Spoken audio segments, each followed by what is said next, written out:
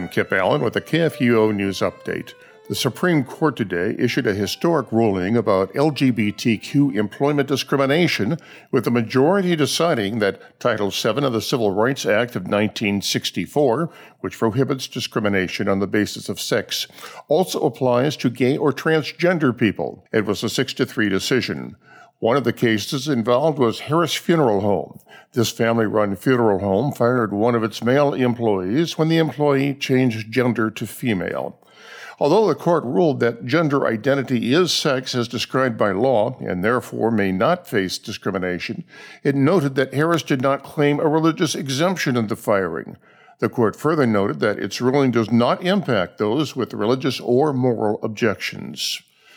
Liberty Counsel filed an opening brief to the First Circuit Court of Appeals on behalf of Boston resident Al Scherflet and his Christian civic organization, Camp Constitution, arguing that the city of Boston violated the First Amendment by censoring a private flag in a public forum merely because it contained a cross.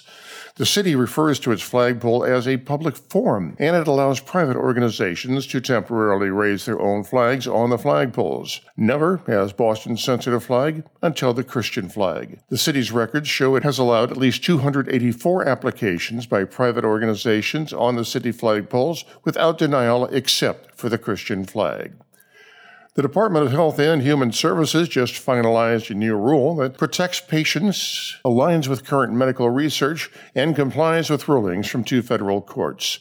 An older ruling, imposed in 2016, had required doctors to perform gender transition procedures, even if doing so would violate their religious beliefs and potentially harm their patients. That rule was struck down in 2 lawsuits brought by 9 states and several religious organizations and an association of more than 1,900 healthcare professionals. The new rule, finalized Friday, complies with those court decisions and ensures that sensitive medical decisions are kept between a patient and the doctors without government interference. When the U.S. economy shut down in March due to COVID-19, financial predictions for churches and other ministries were dire. But a new survey suggests that those predictions may have been overblown. Most evangelical churches and ministries saw giving remain steady or grow during the height of the stay-at-home restrictions. This according to a survey of more than 1,300 Christian ministries released last week by the Evangelical Council for Financial Accountability. Among those surveyed, total cash givings in April of 2020 equaled or surpassed April 2019 levels at 66% of churches and 59% of nonprofits. This has been a KFUO News Update.